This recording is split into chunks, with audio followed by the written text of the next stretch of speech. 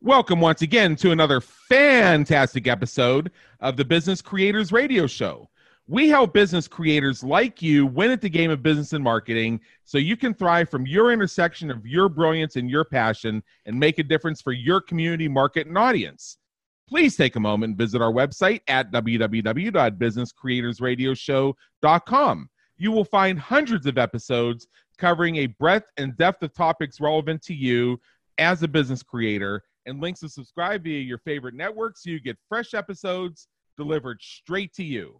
And now let's dive in. My name is Adam Homey. I'm your host. I am honored by your wise decision to tune in and invest in yourself today. We are going to have a conversation about something that, as entrepreneurs, as business owners, as business creators, you have probably heard from a coach at some point. And it has to do with your relationship with money. We are programmed, unfortunately, from childhood in many cases, to have a negative relationship with money. The way I like to explain it is, how many of us as kids heard the joke about what's the difference between a porcupine and a BMW? And if you know the punchline to that, you know what I'm getting at.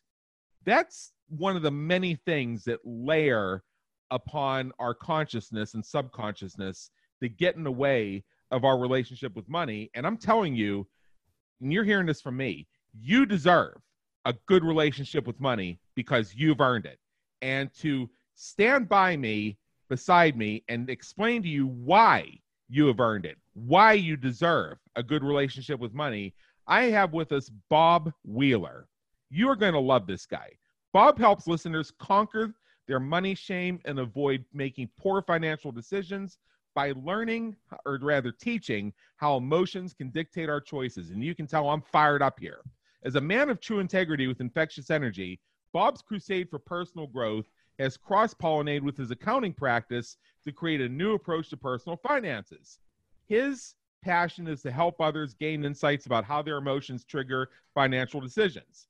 Combining finances with behaviors, Bob explores his personal concepts of creating a healthy relationship with money in his recent book called The Money Nerve.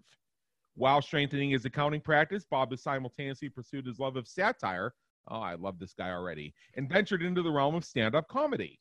From his 30 years of helping clients, Bob has distilled a concoction of warmth, humor, information, motivation, and budgeting directives that he offers anyone with financial concerns. He is also currently the CFO for the world-famous Comedy Store. Bob's world travels have led him to high altitudes, and I mean that literally. He's climbed Mount Kilimanjaro, ascended to the Mount Everest base camp, and hiked several smaller mountains in between. With charming humor, his experiences on the road, in the office, or running a Greek marathon feed his wit as a stand-up comic and financial motivator. Bob Wheeler, the weather's fine. Come on in. Great to be here, Adam. Thanks for that nice intro. I'm not even sure I'm worthy to be here. And this is my show based on reading that. This is very impressive stuff. Now, what I'd like to do just very briefly is, and we do this with everybody here on Business Creators Radio. We have folks right now who are tuned in. They're leaning in. They have a separate browser tab open. They're going and they're binging the Yahoo out of this Google, binging the Yahoo out of the Googles. Dang, am I excited about this. And looking up themoneynerve.com, you're welcome, and checking out this Bob Wheeler guy. So before we dive into why we deserve a good relationship with money and how we've earned it, tell us just a little bit more about your story and your journey, rather, and what's brought you to where you are today, as we described in your very effective official biography, serving business creators from your intersection of your brilliance and your passion. Yeah, absolutely. Love to share. So, when I started out, I went into accounting because it helped me not have to talk to people, right? I wasn't comfortable. I was more comfortable with numbers, and it wasn't even something that I wanted to get into. I wanted to go to law school, and then I met a bunch of lawyers and said, yeah, not me. And Same here. See, oh my God. I was going to go to law school, and then I attended this seminar. The guy was mesmerizing, charismatic, satirical, sarcastic, great storyteller, had you ready to cry and scream and laugh. And I'm thinking, this is an amazing guy. And he just talked me out of ever being a lawyer. Well, there you go. See, smart guy. So thank God I went to a seminar. Yeah, that's right. Go ahead. Go to seminars, people. Yeah. So I jumped into accounting, and it was just something that came easy to me. But at the same time, I was aware that I was doing financial sabotage to myself because people with lesser credentials were seemingly getting ahead financially and I wasn't. So I had to start looking at what were my money stories and what were my beliefs and where was I self-sabotaging, because I wanted to have lots of money. And, you know, I grew up like a lot of people thinking the more you have, the more material things you have, the better your life will be. So I was trying to get there really quick. And so that was coupled with working with clients that would do the exact opposite of what I thought was really sound financial advice, and realized they were in their financial stories. And so until I could understand where they were coming from, I wasn't going to get any movement from them. And so I had to sort of meet them where they were. And I work with a lot of comics. I work with a lot of entertainment people. And I realized most people were walking around with a lot of financial shame, thinking that they didn't get the financial download. They didn't get the financial literacy course that everybody else maybe got. And so I just got really curious, and I started working to get out of my shell because I was just not a comfortable person, you know, inside. Now, maybe outside people might've said, well, he looks like he's doing a good job talking to people. Inside, I was terrified.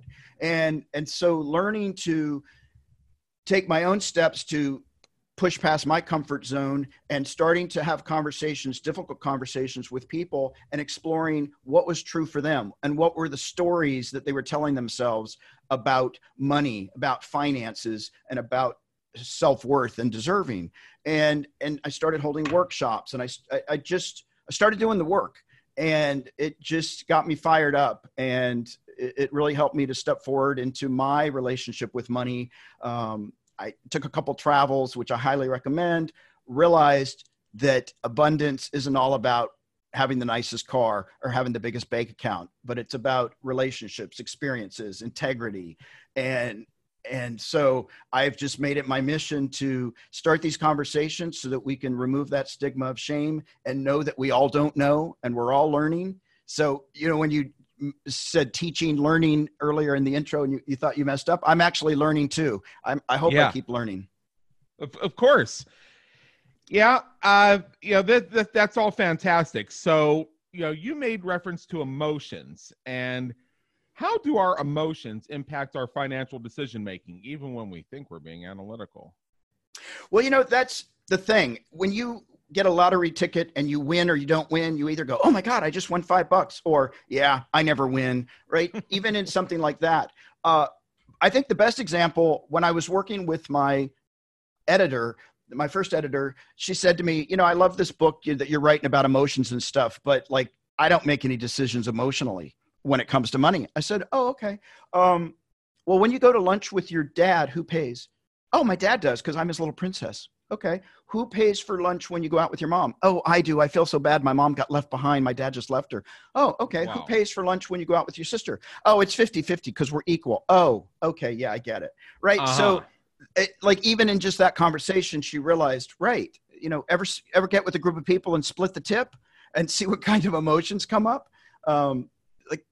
People make decisions every day, either to make themselves feel better, or because they're in fear, or because money's an easier way to get people to go away or get people to love us. And so it's built in from the beginning. Yeah. That's one of the points I made in my intro. And, you know, I'll say because it's my show and everybody knows that there is a bit of a shock value to the Business Creators Radio and show. In fact, some of our listeners tune in every week just to see when I go off. So the difference between a BMW and a porcupine, with the porcupine, the prick's on the outside. Now, we're told jokes like that as children. And the idea behind us being told that is we're supposed to laugh at rich people, and we're supposed to think, oh, that guy, he's got a BMW. Well, who the hell does he think he is? And you implant in people's minds, especially when they're impressionable and they're forming their views on the world, creating the lens through which they will create their truth as adults and through life, that, well, if you have a BMW, you must be an asshole. Right. So we're not looking at, okay, so maybe you like a car like a BMW, or maybe you like a Mercedes, or maybe you like a Cadillac, or maybe you want to go for a Lamborghini, whatever it is. Or maybe it's a helicopter instead. Who knows? But instead of saying, well, only jerks and crooks get rich and have cars and vehicles like that, we could instead look at, all right, so you want to have a BMW. That's interesting. So how do we get you early on into a mind frame of knowing how to manage your money and having financial literacy that'll create the best opportunity for you to reach that goal? And when you get to that point, how can you effectively leverage wealth and have a positive relationship with money? So rather than thinking to becoming wealthy is a bad thing, you look at how that is a good thing and puts you in a position where you can serve the world from an overflowing cup and do a lot of good. We don't hear too much of that as kids. No, not at all. Not at all. And I think what you're saying is right on. It's when I do workshops, I'll ask people, what do you think of rich people? Rich people suck. Rich people are evil. Rich people are greedy. Who wants to be rich? I do. Right. Yeah. And so right there, we're in a bind. And if we can learn to realize that, that money allows us to be of service. Money allows us to help other people. Money allows us to not have so much anxiety if we're willing to embrace all that comes with it. Certainly people might judge you. Certainly people might say, oh, you know, you're the prick in the BMW, and not really look at the whole picture. Yeah. In my book, Groundhog Day is an Event, Not a Business Strategy, we devote a subsection of a chapter to analyzing whether greed is good. And what's interesting, many of our listeners, probably as soon as I said that phrase, they can see that clip from the movie Wall Street from 35 years ago. And you have Michael Douglas playing the Gordon Gekko character saying, greed is good. And what I love to point out is that he did not say greed is good. He said greed, for lack of a better word, is good. He didn't say it's good. He said it's something. Right. But he introduced the idea, and then it goes into greed for life, for money, for knowledge, and everything about how greed works, and greed is a driving force that creates great things and saves companies and saves countries. And when you look at it from that perspective, you think, wait a minute, is greed good? Because he never said greed is good. He said greed, for lack of a better word, is good. So it's something. He also didn't say it's bad. And we're programmed, the reason I bring that up is that, well, if you have a lot of money and you have a lot of wealth, you must be a greedy person because you didn't give it away. Q2, when you're in school and, you know, you mentioned lottery tickets. So you scratch off and maybe you win $5, or maybe you're that lucky person that wins the $1 million a year for life. I know somebody that won the $1 million a year for life. And it's, you know, it's a nice shot in the arm to their financial picture. It didn't make them filthy rich, but it put their retirement on track. I can tell you that much. Yeah. So you get an essay assignment in elementary school saying you've won $1 million, you got $1 million, what are you going to do with it? And the expected answer is you make a list of all the people you're going to give it away to. Right. Because you can't have it. It's bad. You're not supposed to have that money. That's right. So the automatic default is who you're going to give it to. And, you know, when people ask me that question, I say, well, the first thing I'm going to do is I'm going to pay all my bills so that I'm not spending any more money on interest and debt service, and it'll free up my existing cash flow so I have more money to begin with.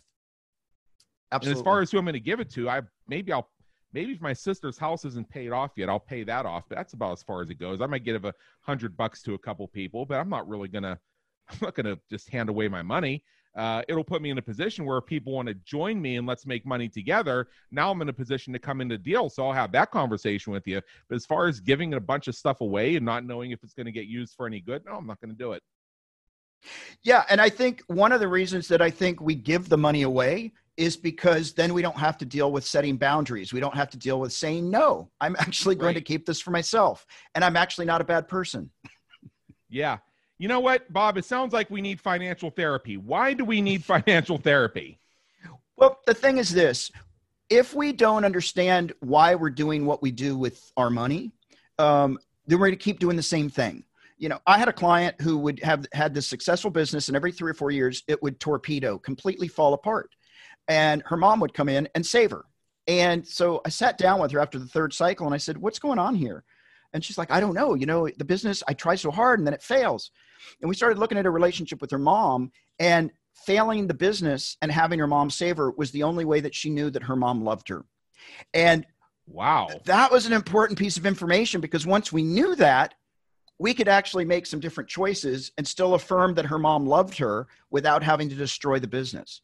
And sometimes it's that big where we're making these decisions, or we don't want to look at the reality of things, or we don't want to have clear boundaries. And if we just muddle through or stay confused, we get to keep living in our same story.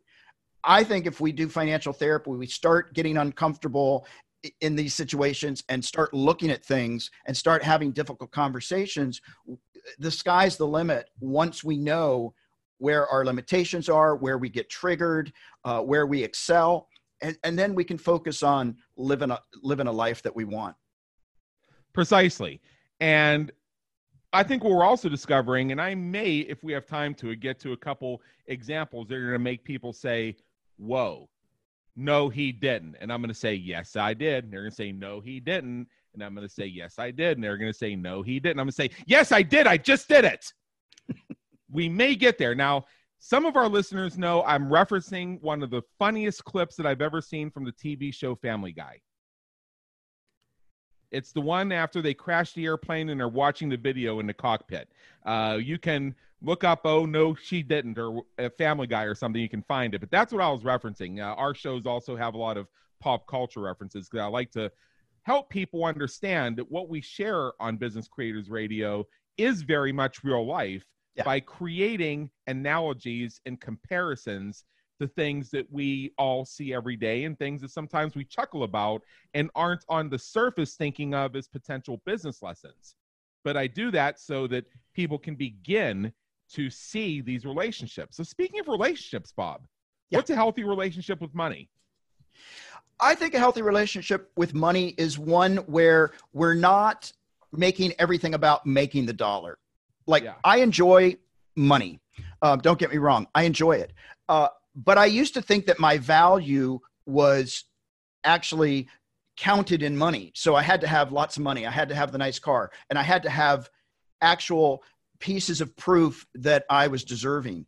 And when I spent some time in Africa, I was really amazed at how happy people were, even though they didn't have nice cars. They were living in huts. They didn't have cell phones. They didn't have access to a bath every day. And it was mind-boggling for me. And it really made me stop and reevaluate what is healthy.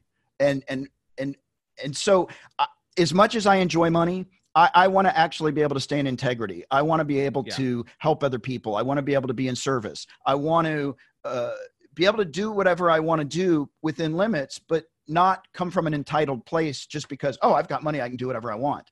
And so it really, for me, having a healthy relationship became sort of a way of life for me. And really, like, what is important to me? What is abundance? Is it just about money, or is it about deep, authentic relationships? Is it about friends that will tell me what I want to hear, or people that will hold me accountable and gently and kindly lift me off my pedestal when I get a little too, goody two shoes, or whatever it might be? So for me, learning to have a healthy relationship is really about having a full, authentic, amazing, abundant life.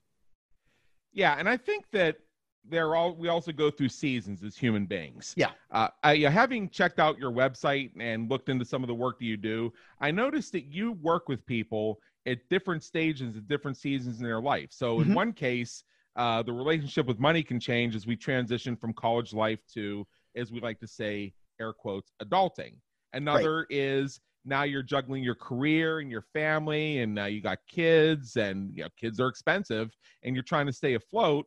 And later on, or maybe even sooner on in this day and age, just depends, you may be assessing your ability to retire to figure out if you even can retire. And the thing is, I've been around just long enough to have been there for the .com bubble, the thing that happened in 2008, and the thing that happened in 2020.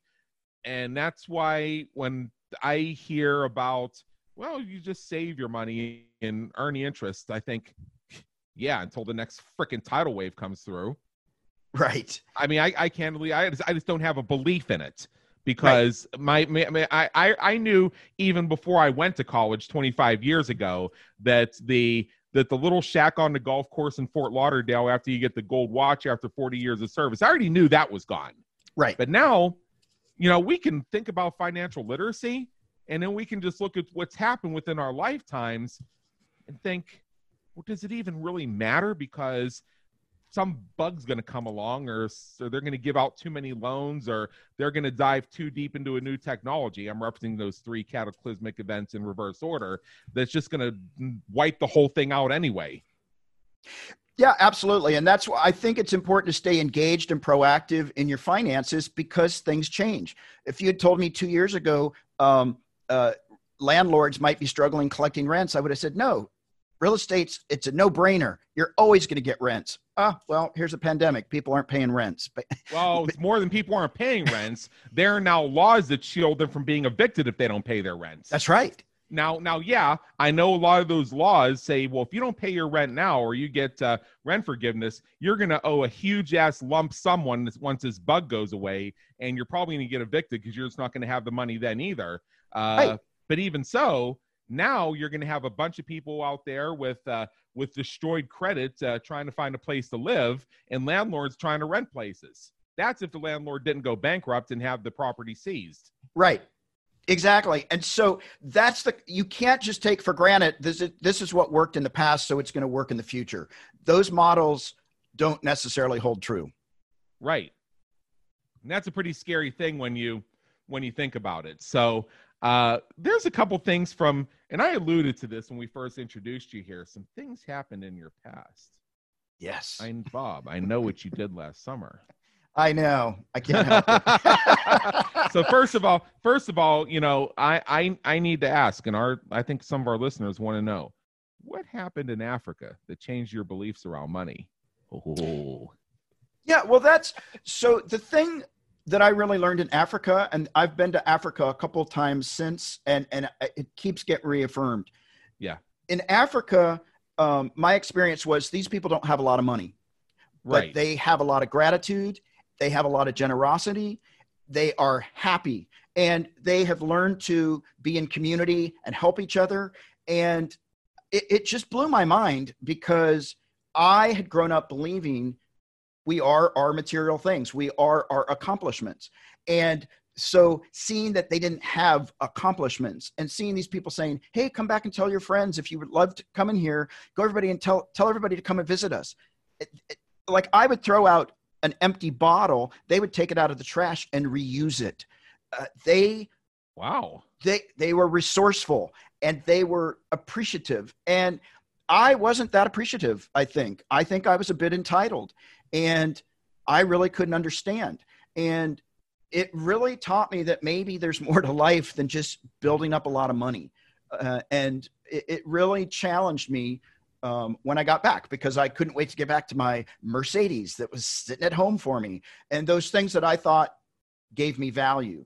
It just shook my world up in terms of my beliefs around money and purpose and value.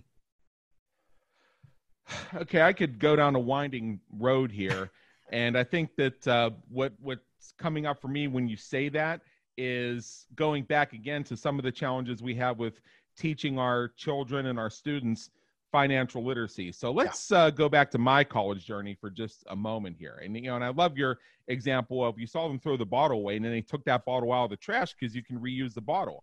Right. I do the same thing. I save my empty laundry detergent bottles after I stand them on their caps to get that extra cap full after it's allegedly empty. Absolutely. Because because those things have future uses for me. It's what I learned growing up.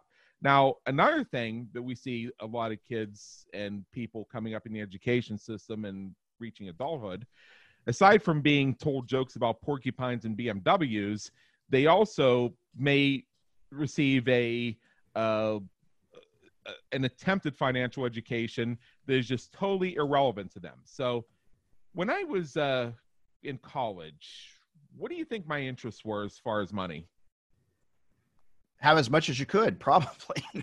Okay. I don't know. Okay. Yeah. I want to be rich. Yeah, sure. Which is that song that was out around that time. What do you think I wanted the money for? Go out and party, socialize. Well, let's see. There were a few things. Up at Penn State, I didn't want to eat the dining commons food every day. So, right. and then anybody that's been to Penn State knows that the weekend up there starts Thursday night. So I needed my $30 to get wasted. Right. So those were my concerns. Now, beyond that, I had my 1988 Camaro with a system in it that was worth more than the car itself. And I'd love to freaking drive that thing. I would pull that thing into the driveway sometimes and then have to go drive around for 2 more hours. I just couldn't park it.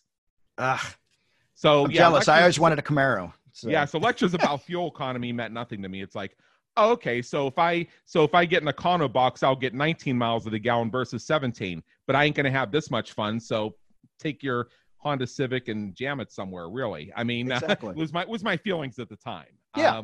So, how do you think I received people trying to educate me about how I needed to not have a Camaro, not go out on Thursday nights, and have a stock portfolio? I think at that age, you don't want to hear it. I already know everything. I'm 22. I know everything. That's part of it, because you're at that point in life where you still know everything. You haven't yet gotten to the point where you realize you know very little at all. Right. But that being said, it's like, oh, you mean like look at spreadsheets and read the financial section of the newspaper? I got time for that shit. Yeah. If I want to make money, show me how to make some money, man. Yeah. So I think what I'm getting at is another mistake that I see made with educating people on financial literacy is done in a way that's not relevant to the person hearing it. I remember that, my Camaro was a little bit older and it had a couple technical difficulties that need to be fixed.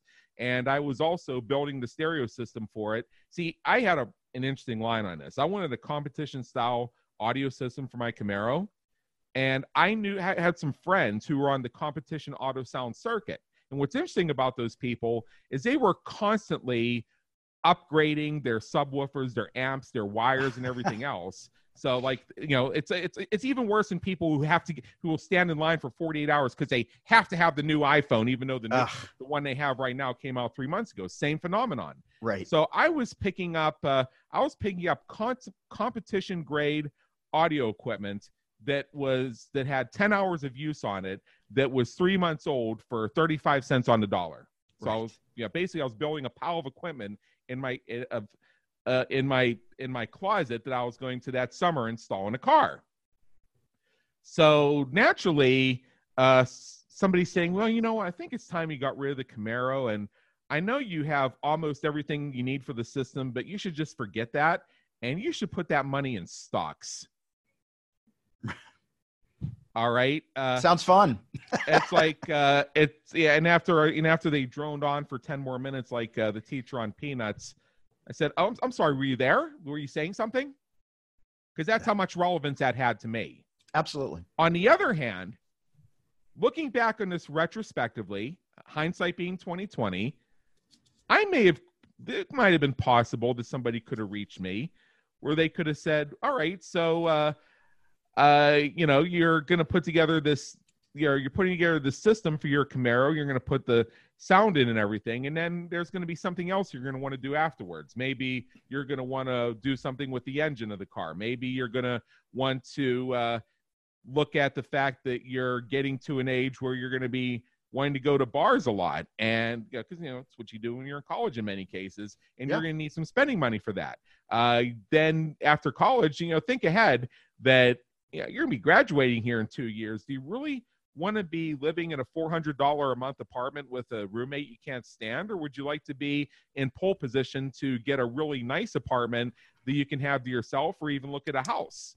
So what can we do to support you to get you in the mind frame of wealth development? I might have heard that. Right. But the idea of, oh, I know you're really passionate about this and all you ever think about or talk about is that system in your Camaro, but throw that away. You got to put that money in stocks. Yeah, whatever. Were you there? I'm sorry. Were you saying something? I didn't notice. Yeah, I think that... and I got a little bit emotional the way I said that because I want to convey the frustration of people on the receiving end of what passes for financial literacy education in too many cases. And I want to get your thoughts on how we could reach people at that critical age better. Well, I think one of the big things in our culture is that we're taught that we need immediate gratification. Yeah. And we do not really understand, most of us don't understand the value of delayed gratification, of planning ahead, of thinking ahead. And so I think that's a start with kids, is starting to explain, well, you can't have everything you want right now. And not just because I said so, but because mommy and daddy have to pay the rent, or mommy and daddy, like, there are choices and there are consequences and their impact. So I think we start there. I also think that being able to keep it relevant, like you're talking about, keep it relevant and interesting rather than boring and this is what it must be. You must save stocks. Get people to understand why it benefits them. Like, you've got to be able to hook people in as to seeing the value of doing something different. And I think even when I go to accounting seminars and people are talking in such a language, none of the CPAs around me are understanding what's going on. And I'll just raise my hand and go, what are you talking about? This is so boring and dry. And I'm just, call me dumb, but I don't know what you're saying. And, oh, let me break it down in terms that are like, that people can digest. And I think that's the problem, is people, a lot of financial people talk over their clients instead of talking to them and actually relating with them on a more authentic level. Yeah, I think that's where we're getting at. And one of the things about the Business Creators Radio Show, and our listeners know this, is we try to create the experience like they're listening in on a mastermind. So you and I bounce ideas back and forth, and we end up coming up with inspirations that neither one of us may have come up with on our own. So now I'm thinking to myself, what was a message that I would have actually heard if somebody delivered to me at that point in my life? Now, if somebody had come to me and said, all right, so looks like you're getting pretty close to getting that system in your Camaro. Awesome. Would you like to find out how to get the rest of the money faster so you can get it done and start enjoying it now? Right. Because we want to get you enjoying this now so that you have the accomplishment. And then we want to look ahead to building up some of your financial reserves so that when you come out of college, you have money in the bank so that you don't have to take the first crappy job that comes along just to pay your bills, so that you can get a nice apartment that you can have to yourself, or you can be in a pole position to actually maybe even buy a house if you want to go that route, rather than having to live with your parents for an extended period of time or live in some $400 a month boat hole with a roommate you can't stand. Right. Now that might have got my juices flowing. And the reason I bring it up that way is I agree that instant gratification culture is a problem. And I also know that being told sacrifice, sacrifice, sacrifice, do without, the future. Did you hear me say 10 minutes ago that enough things have happened in my life that I don't believe in the future? Right. And a lot of people I know I speak with feel the same way. What I believe in is how we design things now to insulate us from things that could happen in the future, so that we have the financial security, which is part of the reason I wanted to have you on the show. Yeah, I absolutely agree with that. I think it's either feast or famine. And I don't think it's either of those. It's somewhere in the middle. It's because I don't think sacrificing for years and years and going without and depriving yourself is healthy. And a lot of people I've had this happen so many times. I know it happens a lot. People get to retirement and then they die. And then they never took that trip they were going to take, or they never did those things they were going to do. And it's sad. Like, don't wait. Find the balance though. You don't have to just be gluttonous about everything. Find a balance, but reward yourself. Don't scrimp and save, but do save. But not at the expense of living a miserable life and waiting for that future moment that it's all going to come together, because it's not. Right. Notice the phraseology in my hypothetical conversation from a moment ago. where somebody would have said to me, all right, so it looks like you've been saving for a year and you've been collecting all this equipment to put your stereo system in your Camaro. So you think you're what, about $500, maybe 6 months away from the goal? What if we got you there faster? Right. I'm going to hear that. Yeah, absolutely. I'm thinking, oh, cool. I'm going to get the money faster. I'm going to get the system in so I can enjoy it faster. Now, in coaching and mentoring, one of the ways that philosophy is described is the idea of quick wins. Because if somebody's investing particularly in coaching or in like a marketing service or something, if they have to keep pouring money in and pouring money in and pouring money in and they never seem to get that result, they're going to say, you ripped me off. Right. However, if you get them in the program, you get them on your client roster and you show them a quick win, now they're invested. That's right. They see, oh, there's possibilities here. So you actually are, in a way, giving a little bit of instant gratification. I make an investment. I see a result. It's not the ultimate result. It's not maybe even necessarily something huge. But now my mind is programmed to see a correlation between taking the step and gaining a benefit. So Absolutely. It will encourage me to take more steps to get more benefits. Yeah, absolutely. And I totally agree with that line of thinking. Because if it's just sacrifice, like what's the fun in that? Like I'm out. I want to feel good. Yeah. The whole time I had that Camaro, I heard all the reasons I needed to get rid of the thing. And they said, well, you're going to get a job and then you're going to need to drive in the winter and that thing's rear wheel drive. And I said, right now I don't have a job I need to get to in the rear wheel drive thing. That happens after I graduate from college. So I'll worry about it then. Right. So again, it's a matter of message and relevancy. Absolutely. And it's very easy to kick our financial problems down the pike. Like kick the can. I'll deal with it later. When it really matters, I'll get to it. Yeah. And I think that there's a balance between understanding there are certain things that are relevant down the road. What I meant by saying that is, yes, I know. In a couple years, I'm either going to trade the Camaro in and get something else, or I'm going to get a second car. Right. I'm not there yet. I don't need to be there yet. So a relevant message would be, think ahead to that and how can we get you there faster? Absolutely. And I think it's important. You just said, I'm not ready to be there yet. That's one of the biggest conversations that I have with clients. Sometimes they're not ready to be where I think they should be or where I want to push them to be. Yeah. I got to deal with where they are and then see if I can give them enough information to want to be in a different place. Right. But if I don't recognize that they're exactly where they are, we're not going to go anywhere. Sure.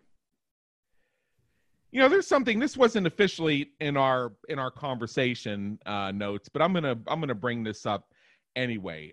We hear stories about billionaires who have spectacular business failures, have bankruptcies, have a topsy-turvy business experience. And this is after they inherited money or were given money from a wealthy relative that gave them a head start that a lot of people don't get.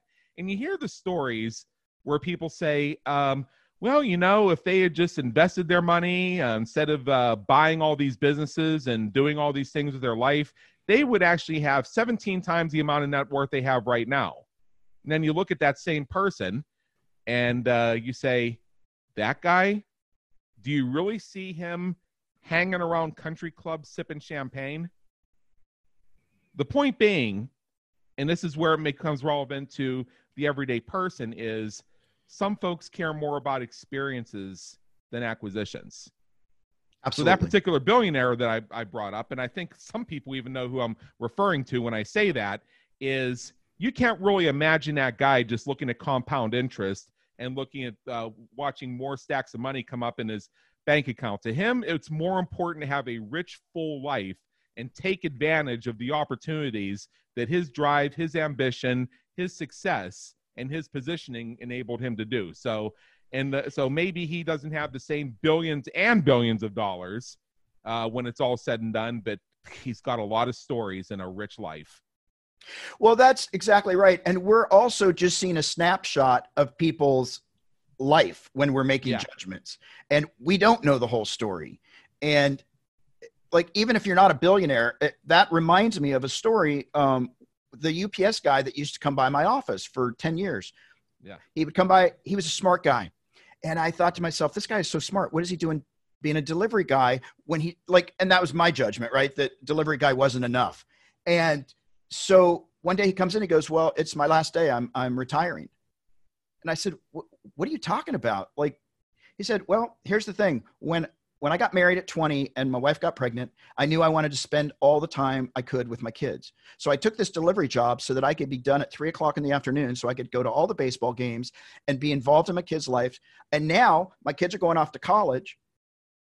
I've got a full retirement, and now I get to go out and do all the things that I've been waiting to do because it was more important to me that I got to spend time with my kids. And I went, oh my God, you had a plan the whole time. Everything. Yeah. He thought the whole thing through. Yeah. So he understood, and I mentioned this earlier, there are seasons in life. Right. So when he gets married, young, in my opinion. Yeah. And he has the kids young, in my opinion. Yeah. He says, you know what? I want to be a really great dad. I don't want to just be their father. I want to be their dad. Yeah. And he arranged that season of his life to support that. And then you figure you're having kids early, so you're probably getting them out of the house fairly early. Exactly. When he's ready to retire, he's probably still got some lead in the pencil, if you know what I mean. Yeah. And he and the wife have a little verve left, and they want to, do those things. They want to have that second honeymoon. They want to get the Winnebago and do the national tour, whatever it is they want to do. So he was thinking ahead to, now I'm in the season of the kids are out of the house, and now me and the missus can do these things that other couples may sit on their back porch thinking about that they wish they would have done. Exactly. So there is something to planning ahead, and in this case, he didn't sacrifice. He was still happy, right, still making life choice, but he was just more proactive in making things happen for himself, which a lot of us don't do. I think that's the case. And I think part of it, in addition to the failures that we see and the challenges we have with conveying digital literacy education, is also misguided expectations. How many of us have heard that, you're expected to be married by such a time, and you're expected to have kids, and you're expected to buy a house rather than have an apartment, for example. I hear that one all the time. So, I mean, I even had a friend who, and I remember this was maybe 15 years ago, and he was so brainwashed that he was knowingly giving up all of his dreams of what he wanted to do with life to take a job, because he said, you're supposed to marry the girl you knew in high school. You're supposed to have kids. You're supposed to have a house. So I'm just doing what I'm supposed to do. Wow. And I said, I really feel sorry for you. I was at a point where I didn't know nothing about nothing either. And I knew just enough to know. I was at the point where I knew that what he said was the sad result of social programming that was in no way his fault. So I had nothing but compassion for him. But I was also at the point where I recognized, I know all that social programming expectation stuff is bullshit too, but I'm still developing the tools of how I positively assert my own vision and make that vision happen. Yeah. And I think that it's sometimes for a lot of people, it's easier to just not sell out, but just give in to the social pressure instead of actually saying, no, this is actually what I want to go for. Because that road can be a little bit lonely sometimes. You're telling me. Just go to your family Thanksgiving dinner, and you'll hear all the stuff. Like, why haven't you found a nice person to settle down with? Okay, settle down, right? Okay, I want to settle. Do you really think I want to? You got it. You got it. I mean, the way I look at it is, I'm of a certain age at this point, and I've dodged the M bullet twice so far. If I've come this far, it's nothing to me to hang out longer until I find a life partner that matches my vision, and vice versa. Yeah, it's nothing to me at this point. It doesn't matter. I want it to happen. I take proactive steps toward making it happen, but I don't have to settle, because my very existence is proof that you will somehow survive if you don't fall into those boxes they try and put you in. Right. And you don't have to check all the boxes. That's the other thing. That's the other thing too. And I would add to that, Bob, are these your boxes you're checking or somebody else's boxes? And yeah, and I think that's a really good point. When I talk to people about what are their life goals and life dreams, a lot of times part of the list is mom and dad, spouse. It's their life dreams and purposes, not actually the person that I'm talking with. Yeah. And I think that's very sad. And I think that part of the reason folks may get caught in that box is because due to the lack of proper foundation and financial literacy, they take those I'm supposed to do it choices because they don't have the means to do it their way or even understand how to acquire those means. Yeah, absolutely. So they say, look at that. Being rich is just for those handful of porcupines. I don't want to be one of those rich jerks, so I'm going to do what my ancestors have done for 20 generations, and they tell me that I'm supposed to do. Yeah. And why we have 50% divorce rate, folks. Yeah, absolutely. Yeah. Absolutely. Because I think a lot of times what happens in marriage is people then take on a role instead of take on a relationship. And they start to be, oh, I need to be this way because my dad was this way or my mom was this way. And then they start to lose the authenticity of the relationship because they're playing roles. A few years ago, I knew some people. They were acquaintances for a while, and this is an unbelievably happy couple that you could tell that they have the type of relationship where they're mutual builders and they lift each other up, and it's a partnership in pretty much every sense of the word. And and I found out three things about them. First of all, they'd been together over 20 years. Then I found out that they weren't married. Okay, not a big deal. And I found out that after 20 years, they hadn't even considered living together. And they are an example of what a lot of people would love to have as far as a relationship. So they just blew the whole trope that, well, if you don't eventually get married or move in, you're not really committed. These are people that were, I mean, if you ever heard the phrase ride or die or in it for life, it was these two people. Right. But they didn't even have to share a home to make that happen. Yeah. Well, that's thinking outside the box. That's awesome. I think that's what most people are afraid to do, is to actually push the parameters and create their own box.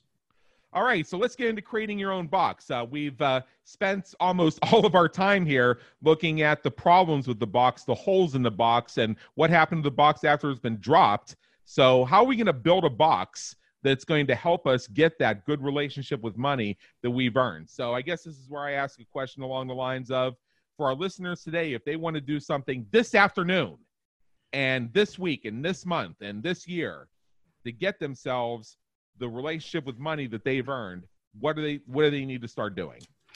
Well, I think they need to start being conscious of how they spend their money, what they think about money, what they say about money, and start living a more intentional life, making choices that align with their priorities and with their values that may not be the same as somebody else. Right. Figure out what's important to you. Is it experiences? Is it having the nice car? Is it traveling? Whatever those things are, then start creating habits that support your life choices. And that is so simple, and it reveals all the reasons that people need to understand their money nerve. Yeah. And this is, I believe, where you come in to help, because that was a very simple statement you gave, but it was so loaded. Yeah. And I mean, there's so many layers to that. For example, to create your vision that may be different from somebody else's vision for you. Well, gee, isn't that easier said than done? Right. Especially, as I alluded to earlier, when due to the challenges of financial literacy education, you don't have the wherewithal and you depend on other people. Yeah. And I think I think we're so busy. I think a lot of us are so busy trying to do the norm or the right things instead of actually just checking in with what's important to me. And then I think the other big piece is that I don't think we have enough of in this country is finding some gratitude. I think we're all, I got to have that new phone now. Really? Wow. I've got a roof over my head. I have a vehicle that gets me where I'm going. I'm breathing. Yeah. Right. I had a Samsung Galaxy 3X, whatever, like the Galaxy 3, the Galaxy Note 3 for 5 years. Yeah. I only even got the Google Pixel 3 XL because the old Samsung just got so beat after 5 years. Right. I would have kept it longer if it just wasn't beat. Yeah. As long as the software kept working. When I buy computers, I buy whatever is state of the art at that time, and I get the extended warranty and everything else. And it always becomes a contest to see how long I can keep them going. Yeah. I remember my first computer was expensive and I wanted it to last like 20 or 30 years. And they're like, Bob, you have to let it go. I'm like, no, I won't. I have a laptop that's in its 8th year right now. So I appreciate the sentiment, but yeah. And I think that, to me, what I got out of it, and our listeners know that not only am I the host, but I'm also in the front row taking notes, and my aha moments is that when we look at financial literacy, the first thing we need to do is we need to be literate in understanding our own story, which is understanding that a lot of it comes from expectations, mind frames, and are you really living your life, or are you living the life that somebody else expects you to have? And then how do you assert yourself when you have to go to Thanksgiving dinner with your family and Aunt Polly starts with me, why haven't you found somebody? Why don't you have a house? Why aren't you a millionaire yet? Right. It's like, you know what, Polly, I see you about once a year. Why do I even have to have this conversation with you? Yeah. And that's what you're thinking at the same time, saying, oh, I love you so much, Aunt. What's your name? But yet we find ourselves in these, and I know that sounds dramatic, but I think about what goes on in people's minds sometimes, and I just bring that up as a very poignant example of how we need to understand and become literate with ourselves so that we can realize that we truly do deserve a good relationship with money and success, and be able to set that stuff aside and look at what we've done to have earned it. Absolutely. We all have a story, and we just have to decide if we like that story, or if we want a different story. And then we go out and create the changes that give us the story we want. Absolutely. Now, I know you're a funny guy. I mean, you have a love of satire and the realm of stand-up comedy, and you've played along with a couple of my bouts of sarcasm here. It's part of how I communicate, because I want to shock people a little bit, and I want to keep them awake while they're streaming this in the background. But we are at that time, unfortunately. As much as I'd like to keep you on for 3 more hours, we do have to wrap up here. So listeners are leaning in, and they want more. How do they get it? What do they have to expect when they contact you? They can get more at themoneynerve.com. They can reach out to me at bob@themoneynerve.com. And what they can expect from me is a safe place to explore their money system beliefs, their fears around money, and learning to actually proactively go after what they want and unapologetically. Yeah, I'm going to have to pick up a copy of that book. And it's also called The Money Nerve. And The Money Nerve. The Money Nerve. I see it here on Amazon. I'm going to have to pick me up one of those. It sounds like some really good reading. And I would encourage our listeners to go to themoneynerve.com, where you'll find the information on where to get the book if you don't want to search on Amazon. So, Bob Wheeler, I want to thank you so much. This has been a blast, an honor, and an education. Thank you so much. I really appreciate being on the show, Adam. Thanks again. You bet. And for everybody listening, I trust that you too have enjoyed today's episode of the Business Creators Radio Show. Check out our previous and upcoming episodes on our website at www.businesscreatorsradioshow.com. While you're there, be sure to subscribe via your favorite network so you get fresh episodes delivered straight to you. Till next time, have a great day. Take care.